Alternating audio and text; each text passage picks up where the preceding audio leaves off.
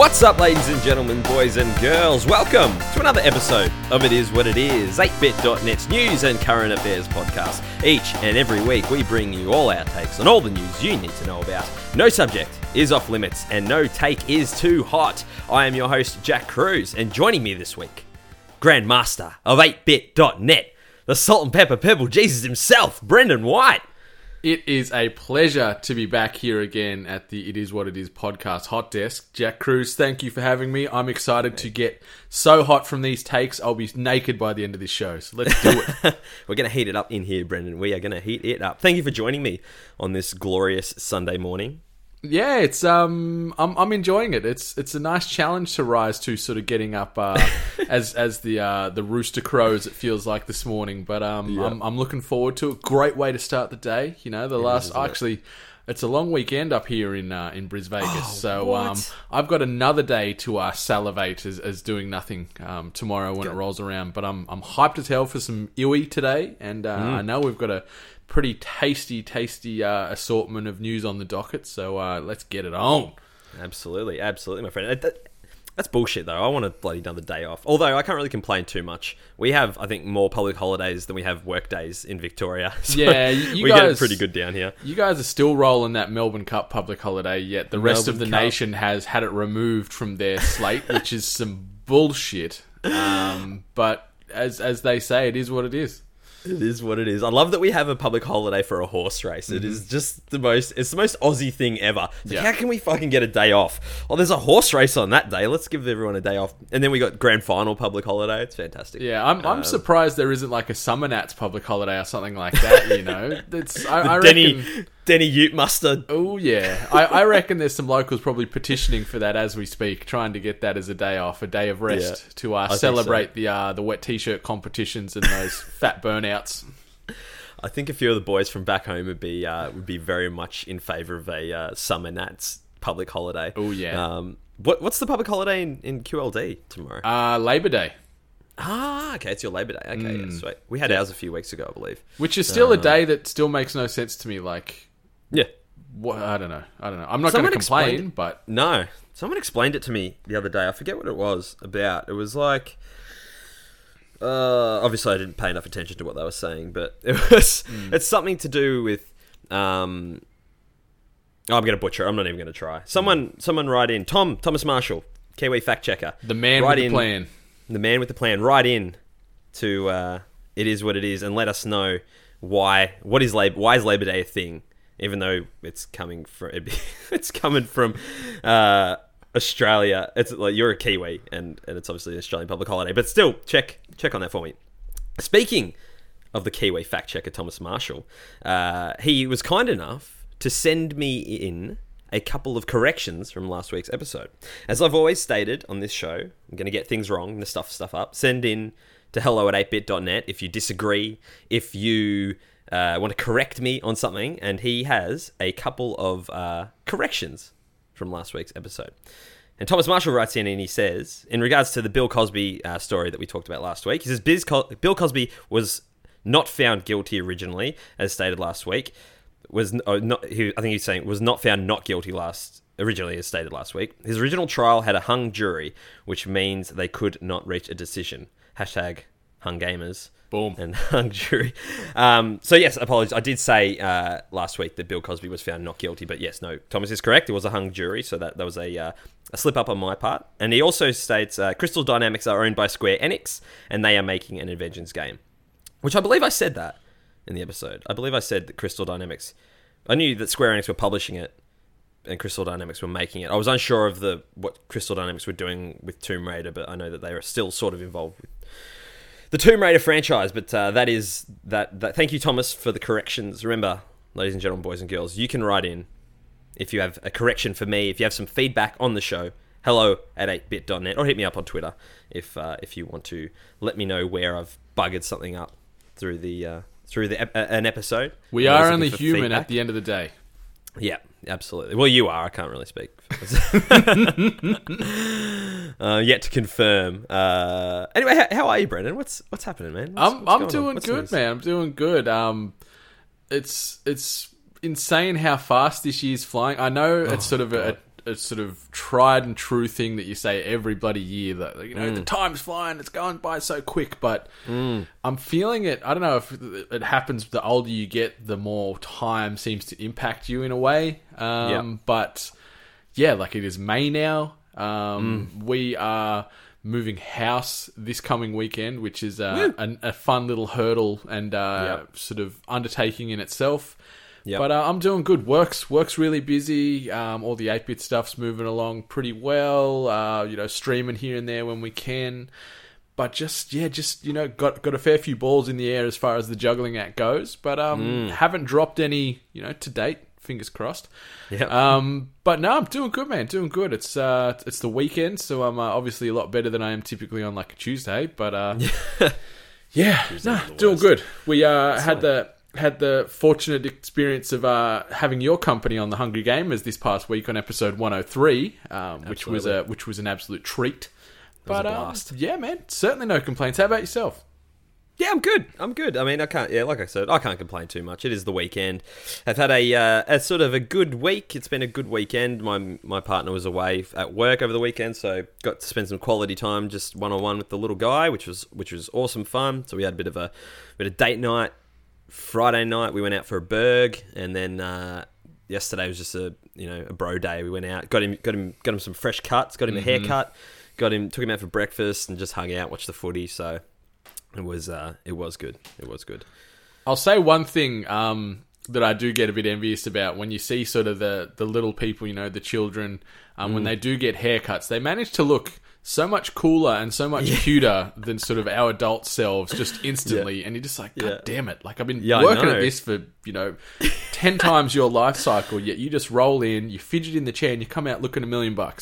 Yeah. I have a funny story about that, actually.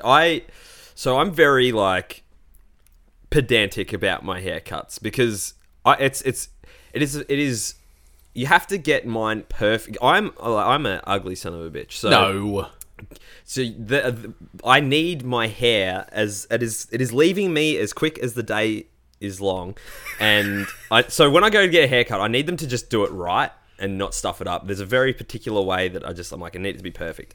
And I used to go to this one hairdresser, which I don't go to anymore because I went there 3 times in a row and they buggered it up.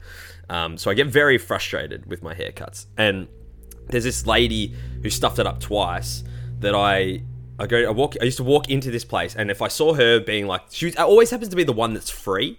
You walk in, there's the one you want to get your hair to cut your hair because they do a good job, but she's with somebody else, and then the one is going to do a bad job is always the one that happens to not be cutting anyone's hair at that time. And I always walk in, and there's been times where I've just done a full 180 and walked out because this lady is always free. Anyway, I walk in yesterday, lo and behold, this lady is free, and I'm like, well, you know what? It's not my hair. Oh no. Good luck, William. But see you on the other side, brother.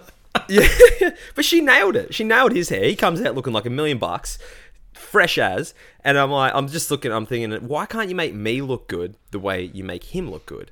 Anyway. So maybe there's less surface area to cover, and maybe she's got her limits as far as sort of wrist action with scissors and clippers and things, where the little man's head is obviously a fraction of the size of your big glorious melon. Yeah. So maybe she's just sort of got that sort of down to a fine science with children, but when the head grows larger, she sort of runs out of ideas as far as best way to execute a haircut. Yeah, I reckon that's right. And I have a fat head as well. That is. I used to, when I played cricket, I always had an extra large helmet because I couldn't get the other ones on my stupid head. I'm wearing a beanie today, which I never do, but it was really cold this morning. I couldn't be bothered doing my hair or anything, so I'm like, bugger, I'm putting a beanie on. Yeah, just be like me and don't do your hair. I literally rolled out of bed and was sort of sitting here. I got hair shooting out the back. I got fringe swooshing around. It's a hell of a time. Glorious. Don't give me that shit. You look glorious. If you just rolled out of bed like that, I'd take my beanie off, but I'd be too embarrassed. But I have a few beanies from we get them in our Bulldogs member packs. I'm wearing a Bulldogs beanie for our audio listeners. Go the Dogs. And I went to go the Doggies, and I went to put on the one from this year, the 2018 beanie, and I could not get it on my head. Oh no! It was too tight. I'm like, oh, that's embarrassing. So luckily there was one that I found that fit my noggin. I wish sporting clubs did less of the skull beanies though, and did more of sort of the swooshy, loose type of beanies. Because I've got a lot of sports-based team beanies as well, but they're all so tight, or they're the ones that just look like these stupid little skull caps, and I just refuse to wear them. So sports marketing companies out there that are listening to this podcast, lift your damn game on your beanies, please. Lift your damn game, indeed. Now, Brent, how about some news? How about we get into some news? Hell Enough about yes. Us. Now, as is the case every week, it has been a massive week in news. Far too big to fit every news story into the podcast as their own main topic. So it's time for rapid fire news. However, I know I put the call out the last few weeks about a jingle for rapid fire news, and we've had some people come to the table with some things. Sammy Deej had a few efforts. I feel like he's leaving a little bit in the tank though. I feel like he hasn't quite come with his A game with his jingles. I know that he's got... Sammy, I know you've got more in you. I know you've got more in you, my friend. I know that you can do this. So... Yeah, he's a talented little bugger, so it would not surprise me if he's holding back. Maybe he's keeping that jingle for himself for like an as yet unannounced project.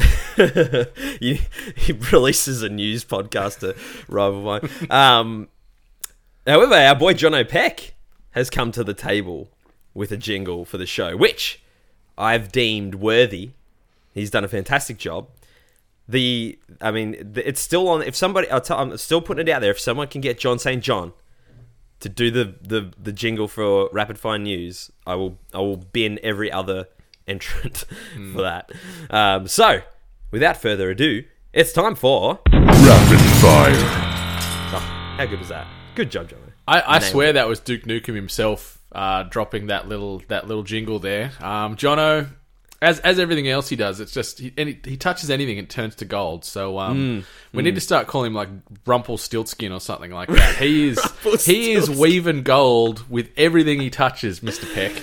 Oh, Rumpelstiltskin. Jeez, that's a throwback. That takes me way back. Rumpelstiltskin. Thank you for that, Jono. You are the reigning champion of the jingle for Rapid Fire News. So, speaking of which, Rapid Fire News. First story. Oh, and this is a doozy. Donald Trump has been nominated for the Nobel Peace Prize.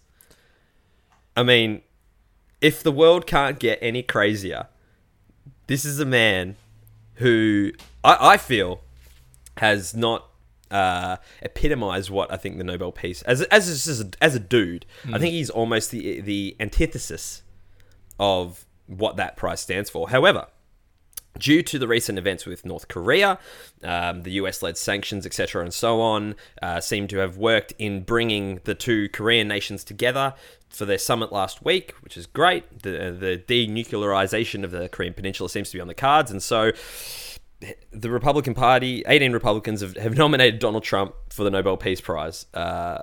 Brennan, what do you make of this? Where do you come down on this? I can't even... I don't even know where I stand on this. Yeah, it's interesting. Like, on one hand, I think you hit it right out of the park from the get-go where Donald Trump, he definitely does not embody anything that you'd consider based around that sort of basis for the Nobel Peace Prize. Like, he is as far in the other direction, in my mind. Like, obviously, I'm not an expert on these proceedings and these criteria, but...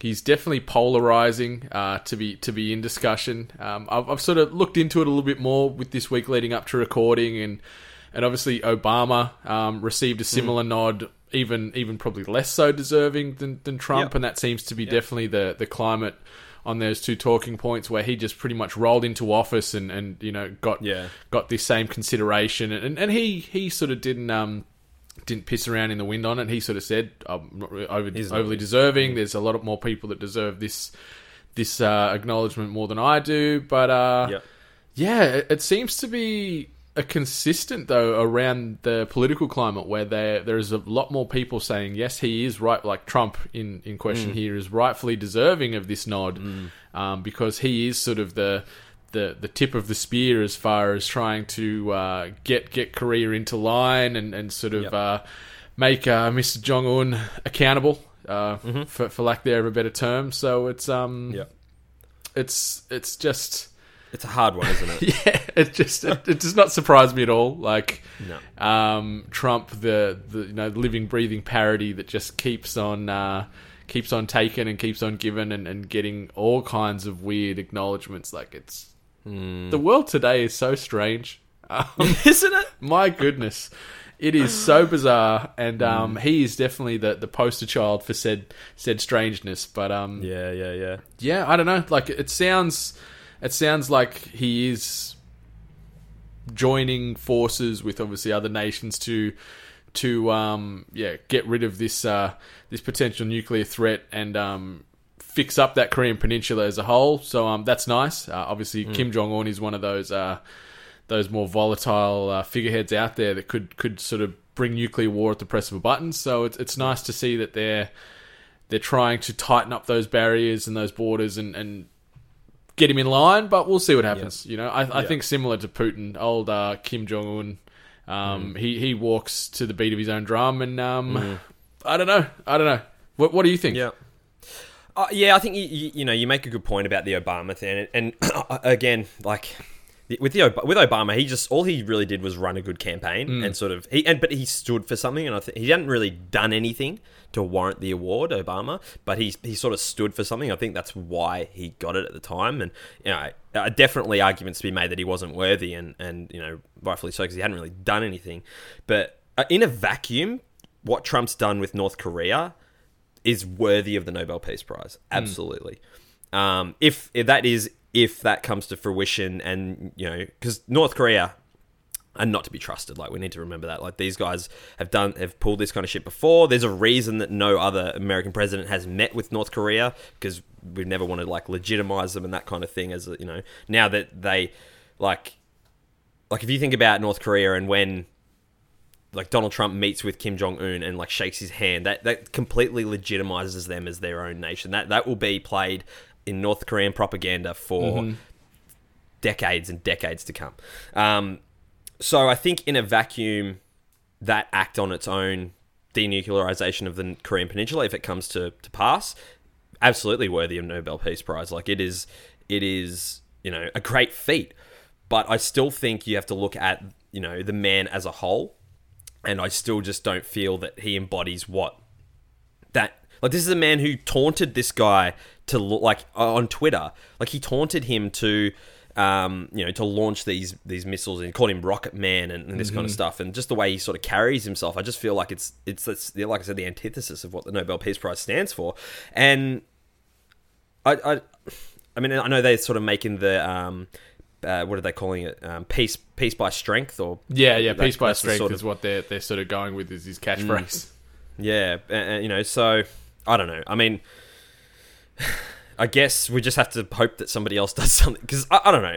It just doesn't sit right with me. The one thing that nobody's talking about, I wonder if Donald Trump planted Dennis Rodman as like a sleeper agent in this sort of in the proceedings leading up to this, and Rodman is actually sort of on Trump's employ, and he was over there sort of digging and picking and prodding and trying to open up Mr. Jong-un to these potential talks and everything like that. So I reckon he could be a bit of a wild card that no one's talking about here. Oh, look, that is definitely on the cards. Next story. Avengers Infinity War has biggest opening weekend of all time. I mean, justified. Justified, absolutely. Disney just keep knocking it out of the park. It surpassed The Force Awakens domestically in the US. It passed the 250 million mark, passing Force Awakens, which was sitting at 248 mil. And then worldwide as well, it smashed the Fate of the Furious, which was the other biggest opening weekend of all time, which I think was something like 530 million or 550, something like that. And it's gone way past it with $630 million worldwide. And this movie has not even opened in China yet. Yeah, this movie is just on a whole nother level as far as hype and ticket sales and everything like that attached to it. It's great to see, because you and I have both seen Avengers Infinity War, and we both have extremely high praise for the movie. So it's good that it isn't just resting on the laurels and the name and the cast attached to it. It is a genuinely fantastic film and one of the best in that Marvel Cinematic Universe. Disney, as you touched on, they now have 9 of the 10 biggest domestic debuts of all time. The only one sort of not tied to that, obviously, was Jurassic World. But everything else, like Disney are going to own the entire universe when it's all said and done. They just keep swallowing up corporations and entities left, right, and center. But yeah, it's insane. I'm curious to see once this film does get that release in China, where it does land, sort of all time. But it's obviously it's well on the right track to smash every record there is out there, and it's insane to me that just seems to keep happening. You know, the last sort of 36 months, you hear this movie coming out and breaking records, it's the new top dog, and then like 2 months later, something else comes out and goes, you know what, hold my beer. Boom, they're up exactly. there. The next one. And it just, it's a great time to be like a cinema buff, I feel. Yeah, absolutely. Well, Solo comes out in a couple of weeks, and I saw something, an article today that said that it's pre-order ticket numbers smashing records as well. So it's on track to pass. What was it on track to pass? I said I can't remember what movie it was. Maybe it was Black Panther. As far as pre-orders go, so this is again they just keep. And I feel like Solo is a movie that has had like minimal hype behind it. Like there is no hype train, you know, compared to, I guess, with Avengers compared to Avengers. Yeah, like, everyone seems to be very tepid on Solo, but how its numbers are sort of tracking as far as like pre-order tickets and that kind of thing, you know, bodes well for it. So hopefully it can be of some quality. But yeah, I mean, Disney. I mean, you can't fault them. You know, they haven't. I mean, I don't think they've made a bad, like they haven't buried anything yet. Whether people start to get sick, like we spoke last week about Avengers fatigue and that kind of thing, whether people start to get sick of, you know, the Marvel movies or the Star Wars movies, and that remains to be seen. I guess if the quality dips, then maybe. But I mean, it's a good time to be a nerd, that's for sure. 100%. And yeah, Solo, like I was pretty meh leading up to it, but seeing sort of the most recent trailer, the one obviously that they're bookending on most Avengers screenings as well, and rightfully so. It looks great. It's got this real sort of spy heist based vibe to it, which I love. And the cast looks phenomenal. So I'm keen to get along. I don't really sort of pre-order tickets for films because there's that many screenings, especially on that first week or two. You could walk into any cinema around anywhere in the country and find a damn ticket. So, but it'll be interesting to see where it lands on that sort of opening box office weekend. Absolutely. But go watch Avengers Infinity War immediately. Absolutely. Go and do that. Next story, WWE veteran Kane wins Republican primary and is set to run for mayor of a county in Tennessee. This is just funny story. It's the best. Glenn Jacobs, obviously also known as Kane from WWE fame, wins the Republican Party. He's going to be, you know, it's looking like he's going to be mayor. The Republican Party has never lost not for 40 years or something in that county. So almost guaranteed that this man's going to be mayor. Kane, the Big Red Machine. Oh yeah. Well, this sort of follows on the back of like Jesse the Body Ventura. Yeah. Obviously, you could almost weave in a little bit of Arnold Schwarzenegger and Trump. They've all had affiliations with the WWF back then and WWE now. It's certainly not uncommon for the day of the professional wrestler to dip their toe into the political climate. But yeah, apparently like he does pretty well. The people around in sort of Tennessee, I think he's tied in around somewhere in Knox County, if I can remember right. He's very well regarded in there. One thing I found pretty funny is he's trying to get the IRS eliminated and income tax ended. So fantastic. No more taxing. Which, you know, would probably appeal to a lot of people out there. But he chokeslammed his way to victory, which is phenomenal. 51 years young, still wrestling here and there when required. But now he's shifting that focus more so onto the political campaign. So we'll see what happens. You know, he could be president in a couple of years. Who knows? Yeah. It's funny to think about like some of these like WWE people and just think about like some of the storylines that they've been involved in over the years. Like I just think about like Kane specifically, when I first got into wrestling, I'm not really. I sort of, just sort of keep a rough sort of like eye on what's happening to the side, like on Twitter and that kind of thing. But I don't watch it anymore. I haven't done for a long time. But I used to be right into it. It was massive for me as a kid. I remember when I started in 2003. It was right when Kane like became Unmasked Kane. Yes. When he went like Big Red Machine to Big Red Monster, and he had that big feud with like. He tombstoned Linda McMahon, and he had the feud with Shane McMahon, and this is the guy who like set Shane McMahon on fire, or like strapped him to the turnbuckle and jumper cabled his nuts, and it was it's funny, like you look at his resume and you see things like that, and when obviously he first made his debut as Kane and he couldn't talk, and then they gave him the like electronic voice box to make his words, God. And then the mask totally came away, and it's like, no, you're not a burnt freak, you're just a really ugly big man.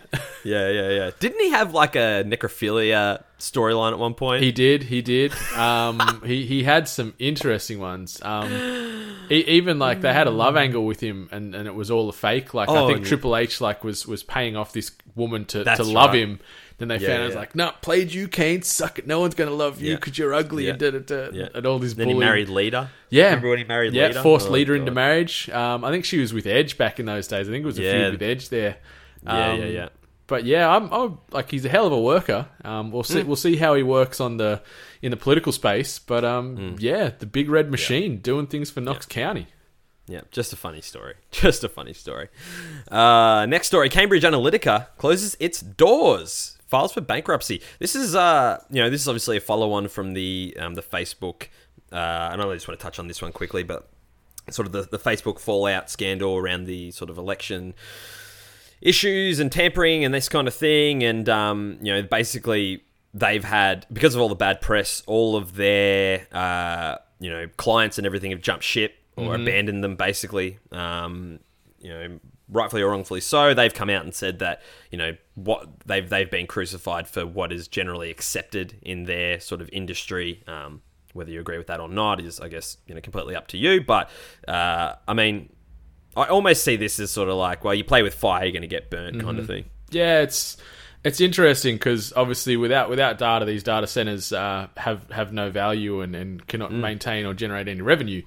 I've done a little bit sort of in the real world designing security systems and things for places like this, and the one consistency which has surprised me, I'm not going to name specific names of things, but the data integrity there does leave a little bit to be desired. Some of the systems and protocols they've put in place to try and circumvent hackers and things like that are a little bit interesting, to say the least. So this isn't the first. This won't be the last. As you said, they did mention, sort of Cambridge mentioned, we're within in the rights, or this isn't uncommon, or whatever the exact verbiage you mentioned as far as how they handle that. Like this is probably happening on the daily, not even just sort of through Cambridge and such, but all over the world. There's data centers everywhere holding all kinds of sensitive information, and we'll keep hearing things like this because it's risky, and where there is a IP vulnerability, people are going to get in there and take whatever data they can. Like the other day, I was on a site and we did a security audit, and this site was getting hacked via the IP address on the air conditioner because it wasn't sort of up to level on the security protocol. People can just ping certain devices on the network, find that vulnerability, brute force their way in, and then obviously get access to everything else that's on said network. So it's going to keep happening. Yeah, no doubt. I mean, if anything, hopefully this will just bring light to sort of some of these practices, and they I think the verbiage that they used was it's common practice. That's it, yeah. And it's widely accepted. I think it's common practice, but I definitely don't think it's widely accepted. It's definitely frowned upon. So hopefully this just brings to light these sort of data companies and analytics companies and on their practices, and like the banks at the moment who are under massive pressure and here in Australia. Hopefully some of these massive corporations, the shady sort of practices and stuff start to get called out, and we can start having our privacy looked after, and these kinds of things. Definitely. Next story: former AFL star Dane Swan has naked video of himself leaked. Now we have a listener question sent in just in regards to this story, and sort of linked to a couple of other ones, Brendan. Elizabeth DeLacy writes into It Is What It Is and asks, do you think there needs to be stricter laws and punishments for bullying, cyberbullying, and also sharing of compromising pictures of people? Recently, we have had the death of Dolly Everett due to bullying and the father who attacked his child's bully in Brisbane. And while I don't condone what the man did to his child's bully, I do empathise with him. He was clearly frustrated and might not have been in that situation in the first place had there been stricter punishments and guidance around bullying to start with. It's a great question, Elizabeth. Very well worded. Thank you for sending that in.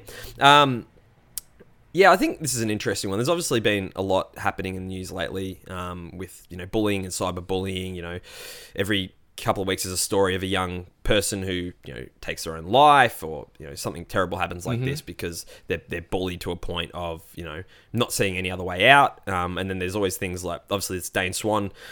Basically, he had it's a naked video of him from years and years ago, but it's been somehow it's leaked out onto social media. There was the issue earlier in the year with the AFL, the Richmond player who took a photo of his partner or the girl he was seeing naked and distributed around all his friends, and it made its way to social media.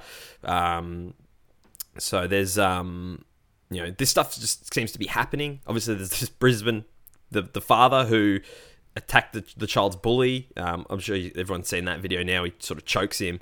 But yeah, I mean, what do you think, Brendan? Do you think that as a society we need to sort of start treating these issues with a little bit more stricter sort of punishments and these kinds of things to stop them from happening? 100%. I completely agree that there needs to be severity or sort of various levels of severity attached to these types of actions, because for one, there's no accountability for it. Like these bullies out there, when they do sort of get reprimanded, it's mostly they'll turn out and like read a little pre sort of written statement. I'm sorry, this will never happen again. I didn't mean it. I didn't know this affected this person in that way.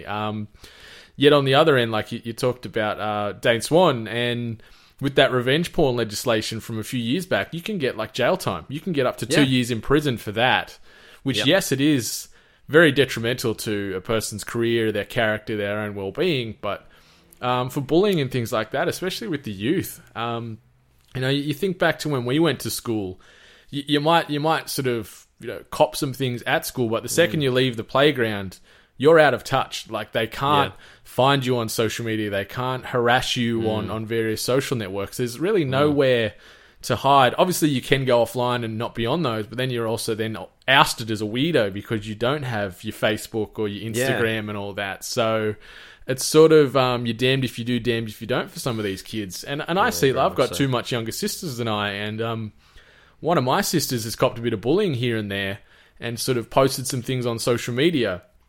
And one of the nice things was that there must have been like a certain trigger word that came up in a search algorithm, and the police rolled up to my dad's house like within about 2 hours after she posted this thing, just sort of checking if she's okay and things, which is great on one hand, but that's the only time I've really heard those algorithms in that sort of cyber security and cyber sort of prevention area actually go into action. So obviously it comes down to numbers. Obviously with staffing and things like that, they can't control every aspect of society or social media and be a presence everywhere, but it's definitely an area I think they need to invest more money into, because some of these kids and even adults, like bullying is the same no matter how old or young you are, and it's people need to be accountable for their actions for sure. I would not have an issue with sort of signing something to say I stand by this, where they could face jail time or big fines or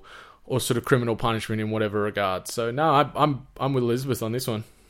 Yeah, absolutely. No, I 100% agree, and it's especially as a father, like that's going to be one of the things. I hope that my son doesn't have to go through that kind of stuff. And like when you and I were kids, it was all sticks and stones.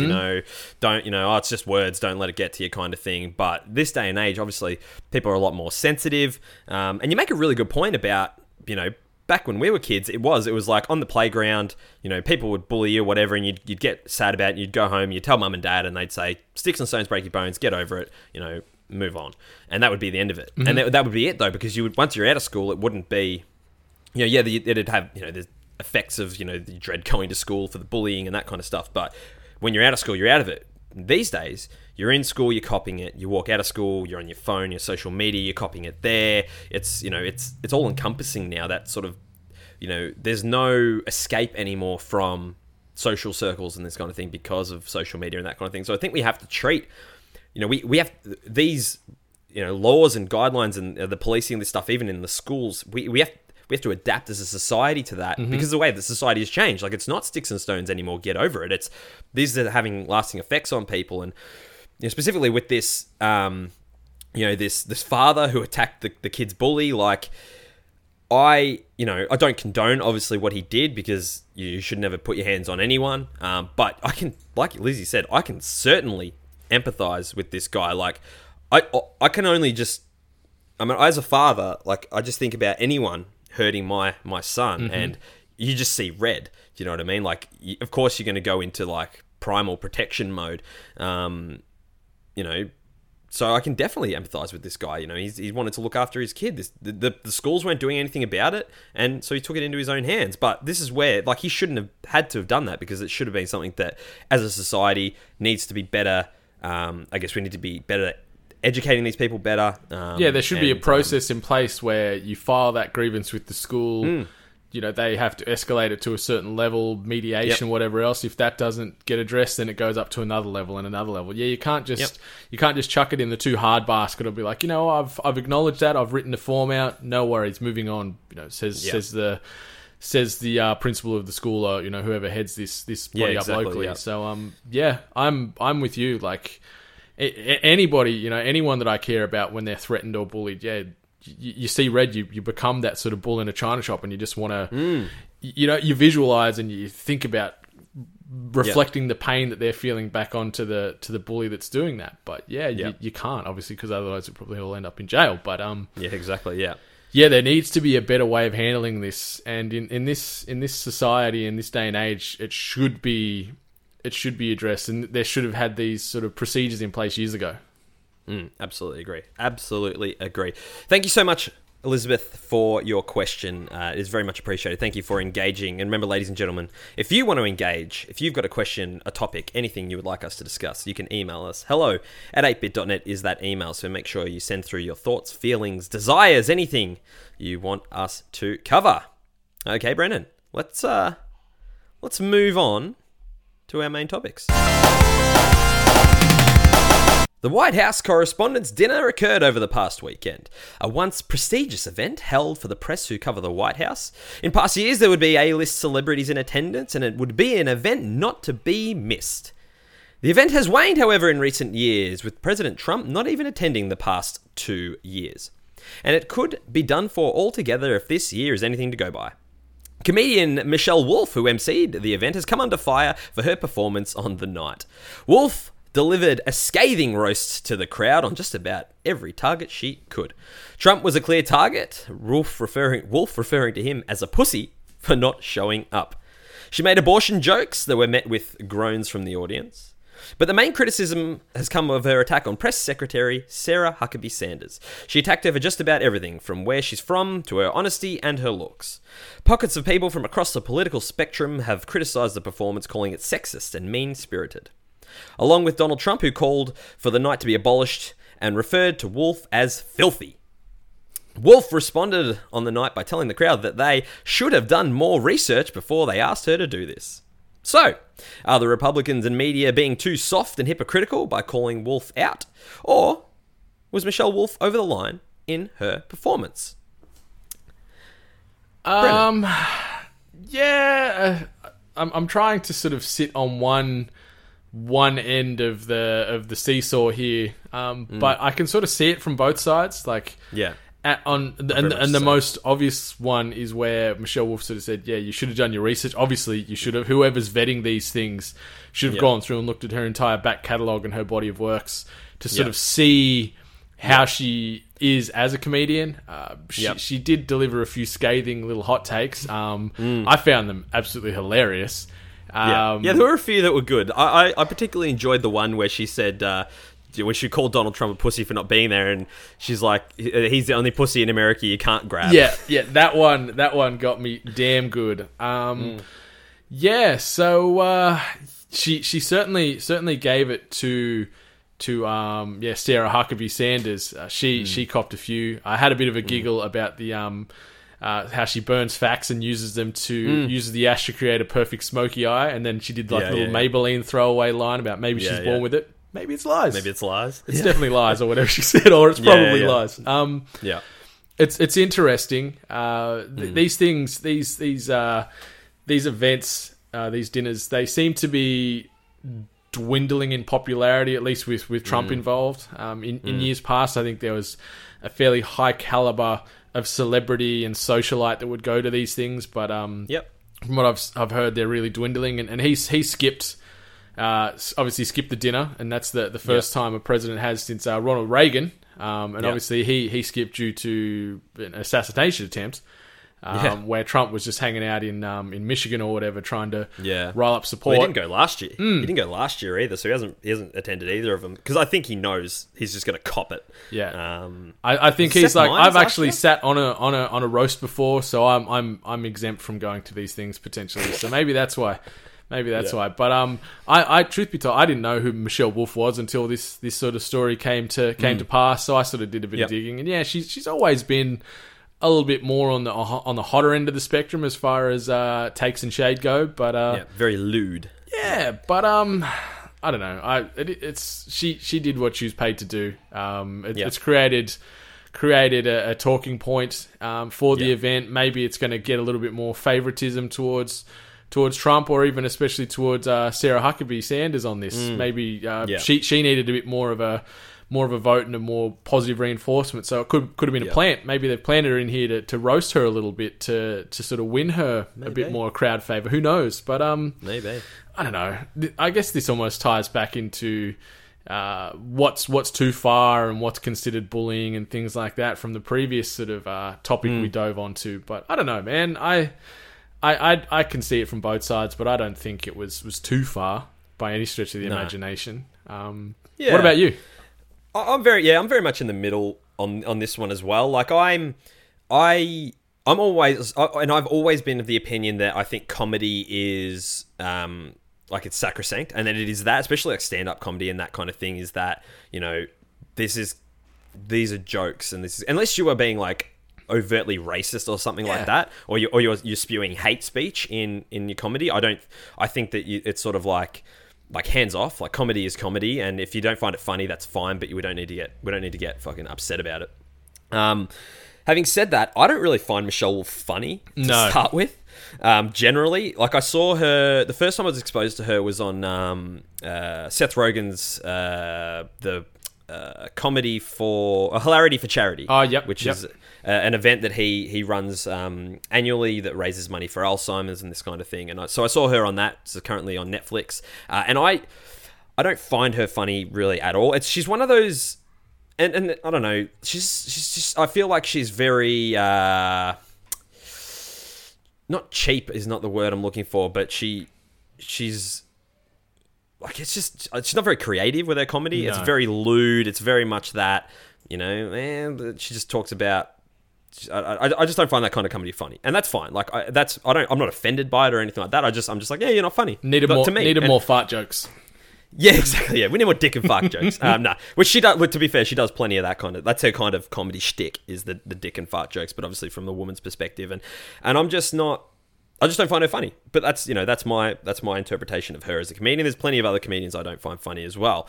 I as far as I guess we can let's just say, if you know, the right's reaction to her performance, specifically the Republicans and that I feel like they reacted. I find it very hypocritical in a way that, you know, if they always toe the line of, you know. Like, they're always on the other side of it, right? Mm-hmm. Around political correctness and that. And Donald Trump is the most un-PC person that's ever lived, just about. He has no filter. And for him to then come out and criticize this, and for everyone else too, I find it a little bit of like, you know, they have a very, very thinly put together glass house that they're throwing their stones from. And that, had this been on the other side, and had the left been jumping up and down, and to be fair, the left, if this happened and it was on the other side, the left would be jumping up and down about this as well. Yeah. So let's not get that twisted. They would be saying, "Oh, get over it, it's comedy." Oh, Trump would be saying something like, comedy is, sacrosanct, and they can't take a joke, and this, that, and the other, and but because it's someone attacking them and the right, and even some of the media has reacted negatively to it because Wolf attacked them as well. She made a really good point about, she's like, you love Donald Trump. Like, this really, and it made a really good point, I found. And she said some like real home truths, and she's like, you all love Donald Trump. You do. Like, you act like you hate him and you berate him and that, but he's made you, like, he's keeping you guys in a job. You are profiting off his, disgracefulness, basically. And I don't think they like that at all. But I guess where the main criticism has come from has been the attacks on Sarah Huckabee. And, I've got to say, like, I'm not a fan of Sarah Huckabee Sanders. Like, she's whatever. I think she's a very resilient person, considering Spicer and I forget what the other guy's name was, lasted 2 seconds in the job of press secretary, and they were out, and she's been there and she's copped it, and she keeps copping it, and she keeps fronting up. So I respect her from that point of view in her resilience. But I did find I found a little bit mean-spirited some of the stuff that Wolf said to her. It sort of seemed like she was like punching down on Sarah Huckabee, but to her credit, she copped it, as she does continually. She's always copying it. So from that point of view, I can sort of see, I'm like, yeah, okay. And if it had been on the other side and it had been, a white man berating somebody else or anyone, I probably would have felt the same way. I would have been, okay. Sometimes it's, you're being now you're just being mean. Yeah. Like, yeah. You know what I mean? So it is a hard one. It's just something I wanted to bring to light because it's sort of funny and similar to the Kanye, and we'll talk more about Kanye. My goodness. The Kanye story from last week, in that normally people would, if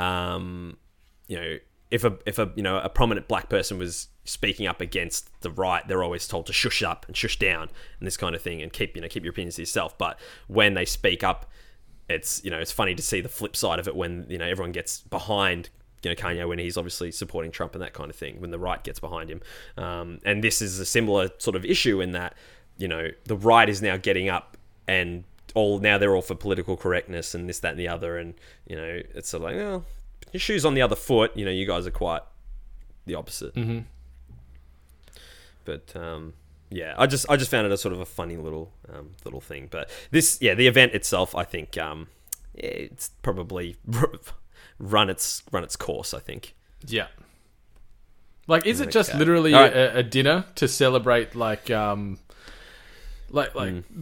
the president sort of who is in Parliament at the time, or like I don't know much about this correspondence dinner. Like, what is the aim of said dinner? Apart. So it's a wank fest. Yeah. So it is literally an event for the meat. So when like in all different categories, spectrums, I guess, if it's sports or whatever, the media always have the media dinner. Like, all the sports reporters get together and they have their dinner, and games journalism does it as well. And this is basically the White House. All the political DC reporters, they all get together and have a dinner, and there's awards given out and this kind of thing. Okay. So it's normally like it's a fun. It had been in previous years a fun event, and there is always a comedian there who pokes fun at the president and this, that, and the other. And it's generally in good spirit. I think this one.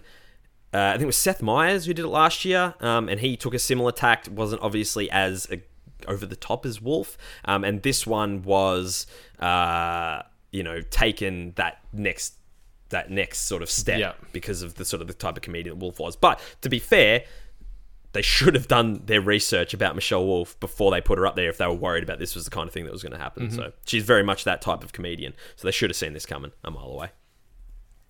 All right, Brendan, let's move along. Dragon energy and shit! God damn, Kanye West has done it again. If you didn't think the man could be any more off the reservation, Kanye, in an interview with TMZ, stated that, quote, "When you hear about slavery for 400 years, that sounds like a choice. Like, you was there for 400 years, and it's all of y'all?" Suggesting, of course, that it's the fault of African Americans that slavery lasted 400 years, and it was their fault for being there. I'm not sure if there's any more to discuss on this issue. I just wanted to point out again what I did last week, in that Kanye West has always been a fuckwit. So why anyone is surprised by any of the bullshit that this man speaks is beyond me. No one should take him seriously. He is a fool. Now, Brennan, we do need... I say there's nothing to discuss, but there is something to discuss in this. And that, again... And I'll say, and I've always felt this way, so this isn't sort of like a new thing. Everyone seems to be jumping on the Kanye hate bandwagon, but I've always thought he's a fucking idiot. This is just justifying my feelings on the man even further. It's definitely further reinforcement of those feelings. That's for damn sure. Like, he's always been a polarizing individual for good and bad reasons. More often, bad reasons, it seems, as of late. But my goodness, what a narrow-minded, idiotic fucking thing to say. Like, idiot. It's one of the stupidest things I've heard come out of his mouth, I think. I'm not a Kanye West hater or a Kanye West apologist or anything like that, but my lordy, that is a big black mark and almost like a slap in the face of his ancestors and his family and his peers and his friends and his fans. To just try and dismiss 400 years of slavery and oppression and everything else that comes with it, it's in very, very, very poor taste. Yeah. I don't know whether he is being... If like I did float last week that there is a potential that all of this is just him doing... weird Kanye stuff to try and build hype for his music and that kind of thing. But I felt like, even if it is that, this is just a fucking idiotic thing to say. Like, and someone brought up a good point to me during the week. Sammy Deej, speaking of Sammy Deej, tweeted something at me. He tweeted this at me and said, this is the reason why Kanye is a bad role model. And it is, and I sort of dismissed it last week as, why is everyone getting upset about this Trump thing? Why people shouldn't take what Kanye says seriously anyway. But I guess the issue is that there is unfortunately, and bizarre as it is to me, is that there is a very large sect of the population who really look to this guy for some form of, I don't know, guidance and he's an authority on, I guess, the world and the way things are, and that is dangerous in itself if this is the way that he's conducting himself. And he's basically, he's saying things like, what was her name? That I spoke about it last week. Anyway, there's this right wing sort of there's an African American sort of lady. She's always very much of like slavery is a choice, and Black Lives Matter is just people complaining and playing the victim and this, that, and the other, and really damaging sort of stuff. And him saying these things is very irresponsible. And like I said, Kanye's a dickhead. But I think people need to be, like, I guess, aware of that in their, I guess, following of him as a figure of authority. Yeah, and especially on the back end of that, like this sort of press blitz he's doing for this album coming up. He did a lengthy interview with Charlemagne, who's another American radio and TV sort of personality over there, and they talked about how he takes medicine to manage his mental health. Yet that sort of gets, I guess, swept under the rug. So maybe there is a little bit of those mental health imbalances there that are making him fire off hot takes like this. But I think at the same time that's probably giving him too much credit, and he's just a genuine idiot. Yeah, but I guess a lot of the time you hear in media, any press is good press, and he's got a new album coming out. So it's certainly keeping him relevant and keeping him as a focal point at sort of the water cooler discussions at work and things like that. Like, hell, we're talking about it right now. So maybe that's all part of their media blitz. I don't know, but it's disgusting. If there is an ounce of truth, if he genuinely believes that kind of stuff, then, man... It's an interesting point you make about, he's keeping himself in the conversation. We are, again, this is 2 weeks in a row we've had a topic about Kanye West, a person who I have very much disliked for a very long time. I guess that's not really saying much. I talk about Trump just about every week, and I very much dislike him as well. But, he's in the conversation, he's forefront of minds, but how far is too far with this kind of stuff? At what point does, if we think about Kanye on the spectrum, like, back in the day, it was, him getting up and embarrassing Taylor Swift at the MTV Awards was, the thing that, polarized him, made a heap of people call him a dickhead, but also rallied a heap of people sort of, in his favor. And they thought, let's get behind Kanye, and he just says what he thinks, and right. But like, at what point do his followers then go, well, what's a bridge too far? Like, at what point do they go, you know what? Last week, some of them might have been like, because I know a heap of people have jumped off because of his support of Trump. So that's already had, I feel like, a negative impact on him. But a lot of people were like, it's his beliefs, and, this is the way he feels, and he's just being truthful and blah, blah, blah. But surely this is a bridge too far for those people now, that they can't continue to support him in this way when he says stuff like this. Like, how could you? Like, how could you possibly? Yeah, I don't know. I think there is very much just a speak without thinking mentality with him, and it's always been that way. He's very much just going off half-cocked on most things. But it's interesting too, because the upbringing he had, his parents were very, very...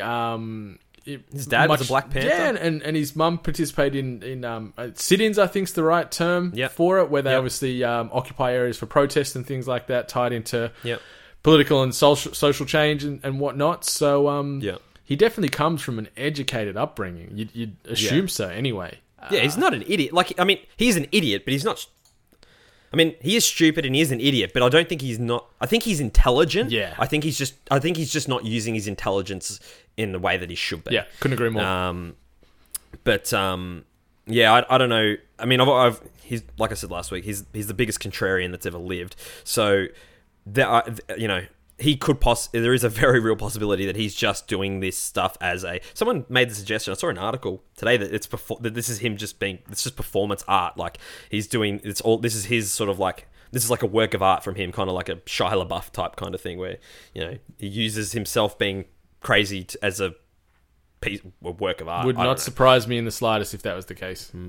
Would actually make more sense to me if that was the case. Yeah, absolutely. But I guess on that, as I said last week, ladies and gentlemen, boys and girls, if you are basing your worldviews and your morals on things that Kanye West says, you need to reevaluate things. Could not have said it better. Yeah. Okay, let's wrap this one up. The issue of cultural appropriation is back in conversation this week after a young lady, 18-year-old Keziah Dom, from Salt Lake City, Utah, wore a traditional Chinese dress to her prom. The red kai pao she sported in photos that she tweeted out, simply with the heading of "Prom," sent Twitter into meltdown.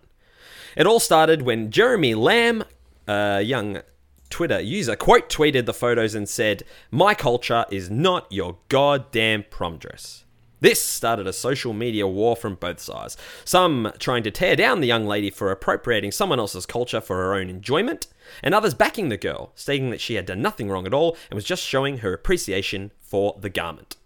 Keziah herself tweeted out in response, "I mean no disrespect to Chinese culture, I'm simply showing my appreciation to their culture." So where do we fall on this issue? Is it wrong for a white girl to wear a traditional Chinese garment to her prom?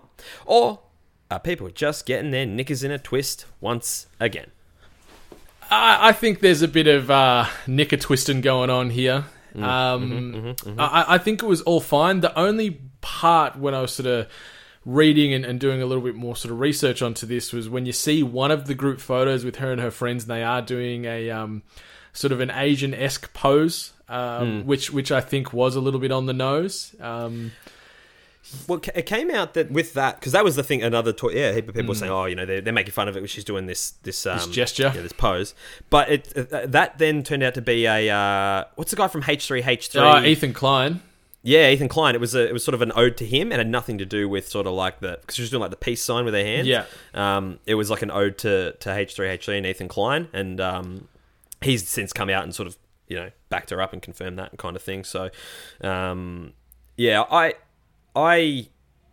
don't know. This is culture. People talk about cultural appropriation quite a lot, and it's an interesting issue, and it's definitely multifaceted. And I think there's some things that are, all right. So sort of someone wears like an Indian headdress or something like that can be a little bit, sometimes that kind of stuff's disrespectful and people can find it disrespectful and that kind of thing. But for this specific situation, I feel like it's just someone appreciating another culture. Yeah.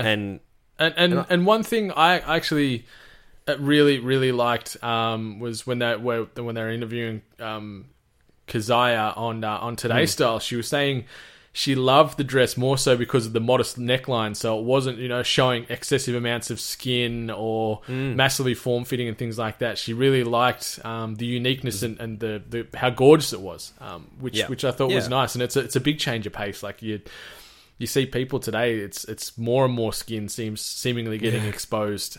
Where she went the other end of the spectrum, which was great. Yeah, a bit more modest.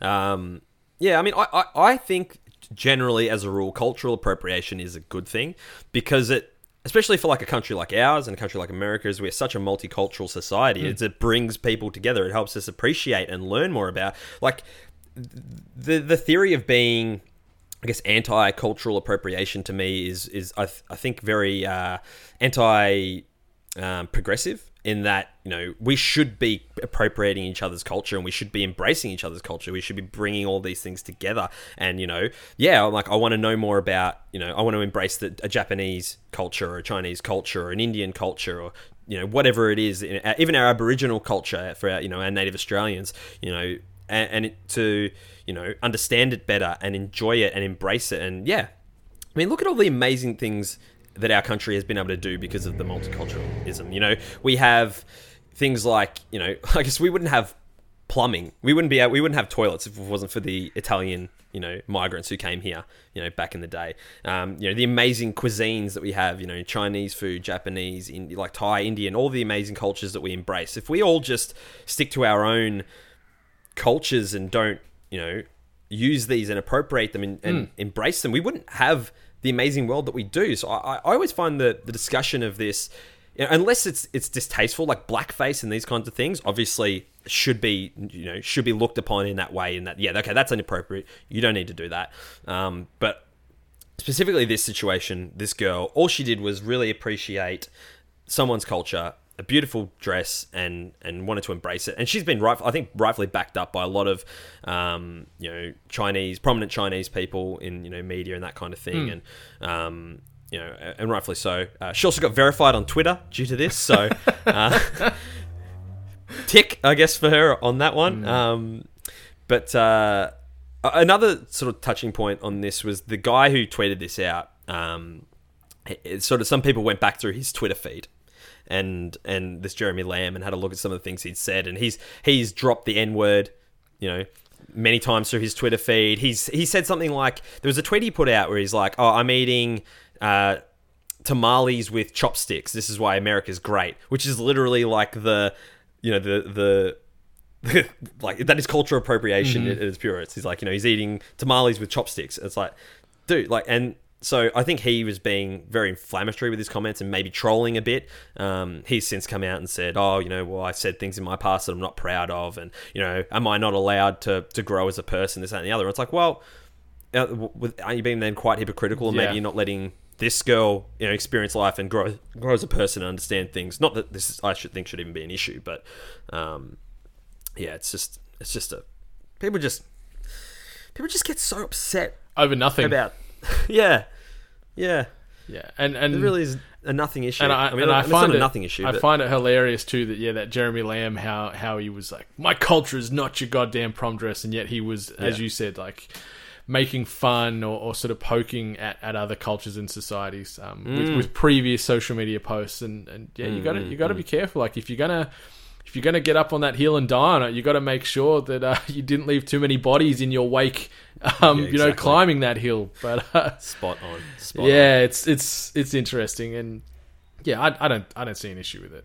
As you said, when it is more in that sort of vein of blackface and things, yes, definitely that is some things I'm never going to get on side with. But this was all in good taste. Yep, absolutely. Question for you. I had someone. I was talking to someone about this issue earlier in the week, and they were sort of we were talking about this, and they brought up something like it's not really cultural appropriation, but how would you feel if someone, as far as like wearing different not say costumes or whatever. Like if you went to a fancy dress up party and someone was wearing a Nazi costume, how would something like that make you feel? Yeah, like I guess it's a little on the nose. Obviously, because there is a lot more of a negative stigma and the history to back it all up, mind you, attached to that uniform. It's all well and good if maybe they rolled into a sort of dress-up party dressed in Lederhosen, as a traditional sort of outfit like that. But when they are, I guess, indirectly promoting and acknowledging and trying to bring to light the fucking hardships of World War II and everything else surrounding that. I think that's that's very much in bad taste. Unless that person was a genuine descendant of someone that was in the Reich or something, and it was more of a I'm standing with my family heritage. Yeah, like I could in a roundabout kind of way go, okay, you're proud of where your upbringing or your family or whatever. Shouldn't be proud of that, but yeah. But if it is just Joe Schmo that lives down the street that's doing that just for the kicks, then that's poor form. What about you? I agree.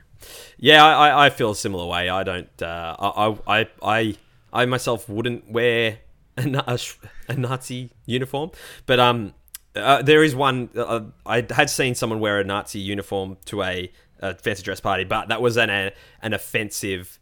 Like the theme of the party was to be offensive, so it was like wear the most offensive sort of garment. People rocked up in Nazi uniforms. Like, okay, what did you dress up as? I didn't go. I saw pictures of it. What would you have dressed up as if you could think of something to dress as the most offensive? I was going to say Kanye West, but I wouldn't do that because I don't know how I would dress up, because I wouldn't do the blackface thing. I just as a moral thing, I wouldn't be able to do that. But he's very offensive. Maybe I'd wear like a Cosby sweater or something. That's pretty good. Little little subtle nod, Yeah. I'm like, some pudding or something. Ladies and gentlemen, boys and girls, we've had some very these have been very, I guess, socially, social issue topics. Words are. I'm not doing good words today. But these have been, today we've had some very, I think topics that can go either way with your opinion. I can see everything from both sides. And if you've got some thoughts, feelings on what we've discussed today, please reach out. Please let us know if you disagree.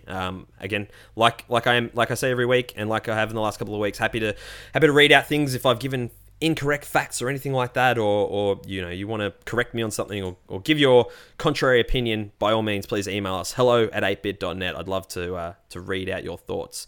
Now, Brendan, it is time for our iTunes review of the week. Oh yeah. And this week's review comes from Poppin' Caps, and he or she drops a lovely 5 stars. Thank you so much for that. And the title of the review is I Know Why Letterman Retired. And it reads, 2 words, Jack Cruz. Can't wait to see where III goes in 2018. Thank you so much for your kind words, Poppin' Caps. That's it's way.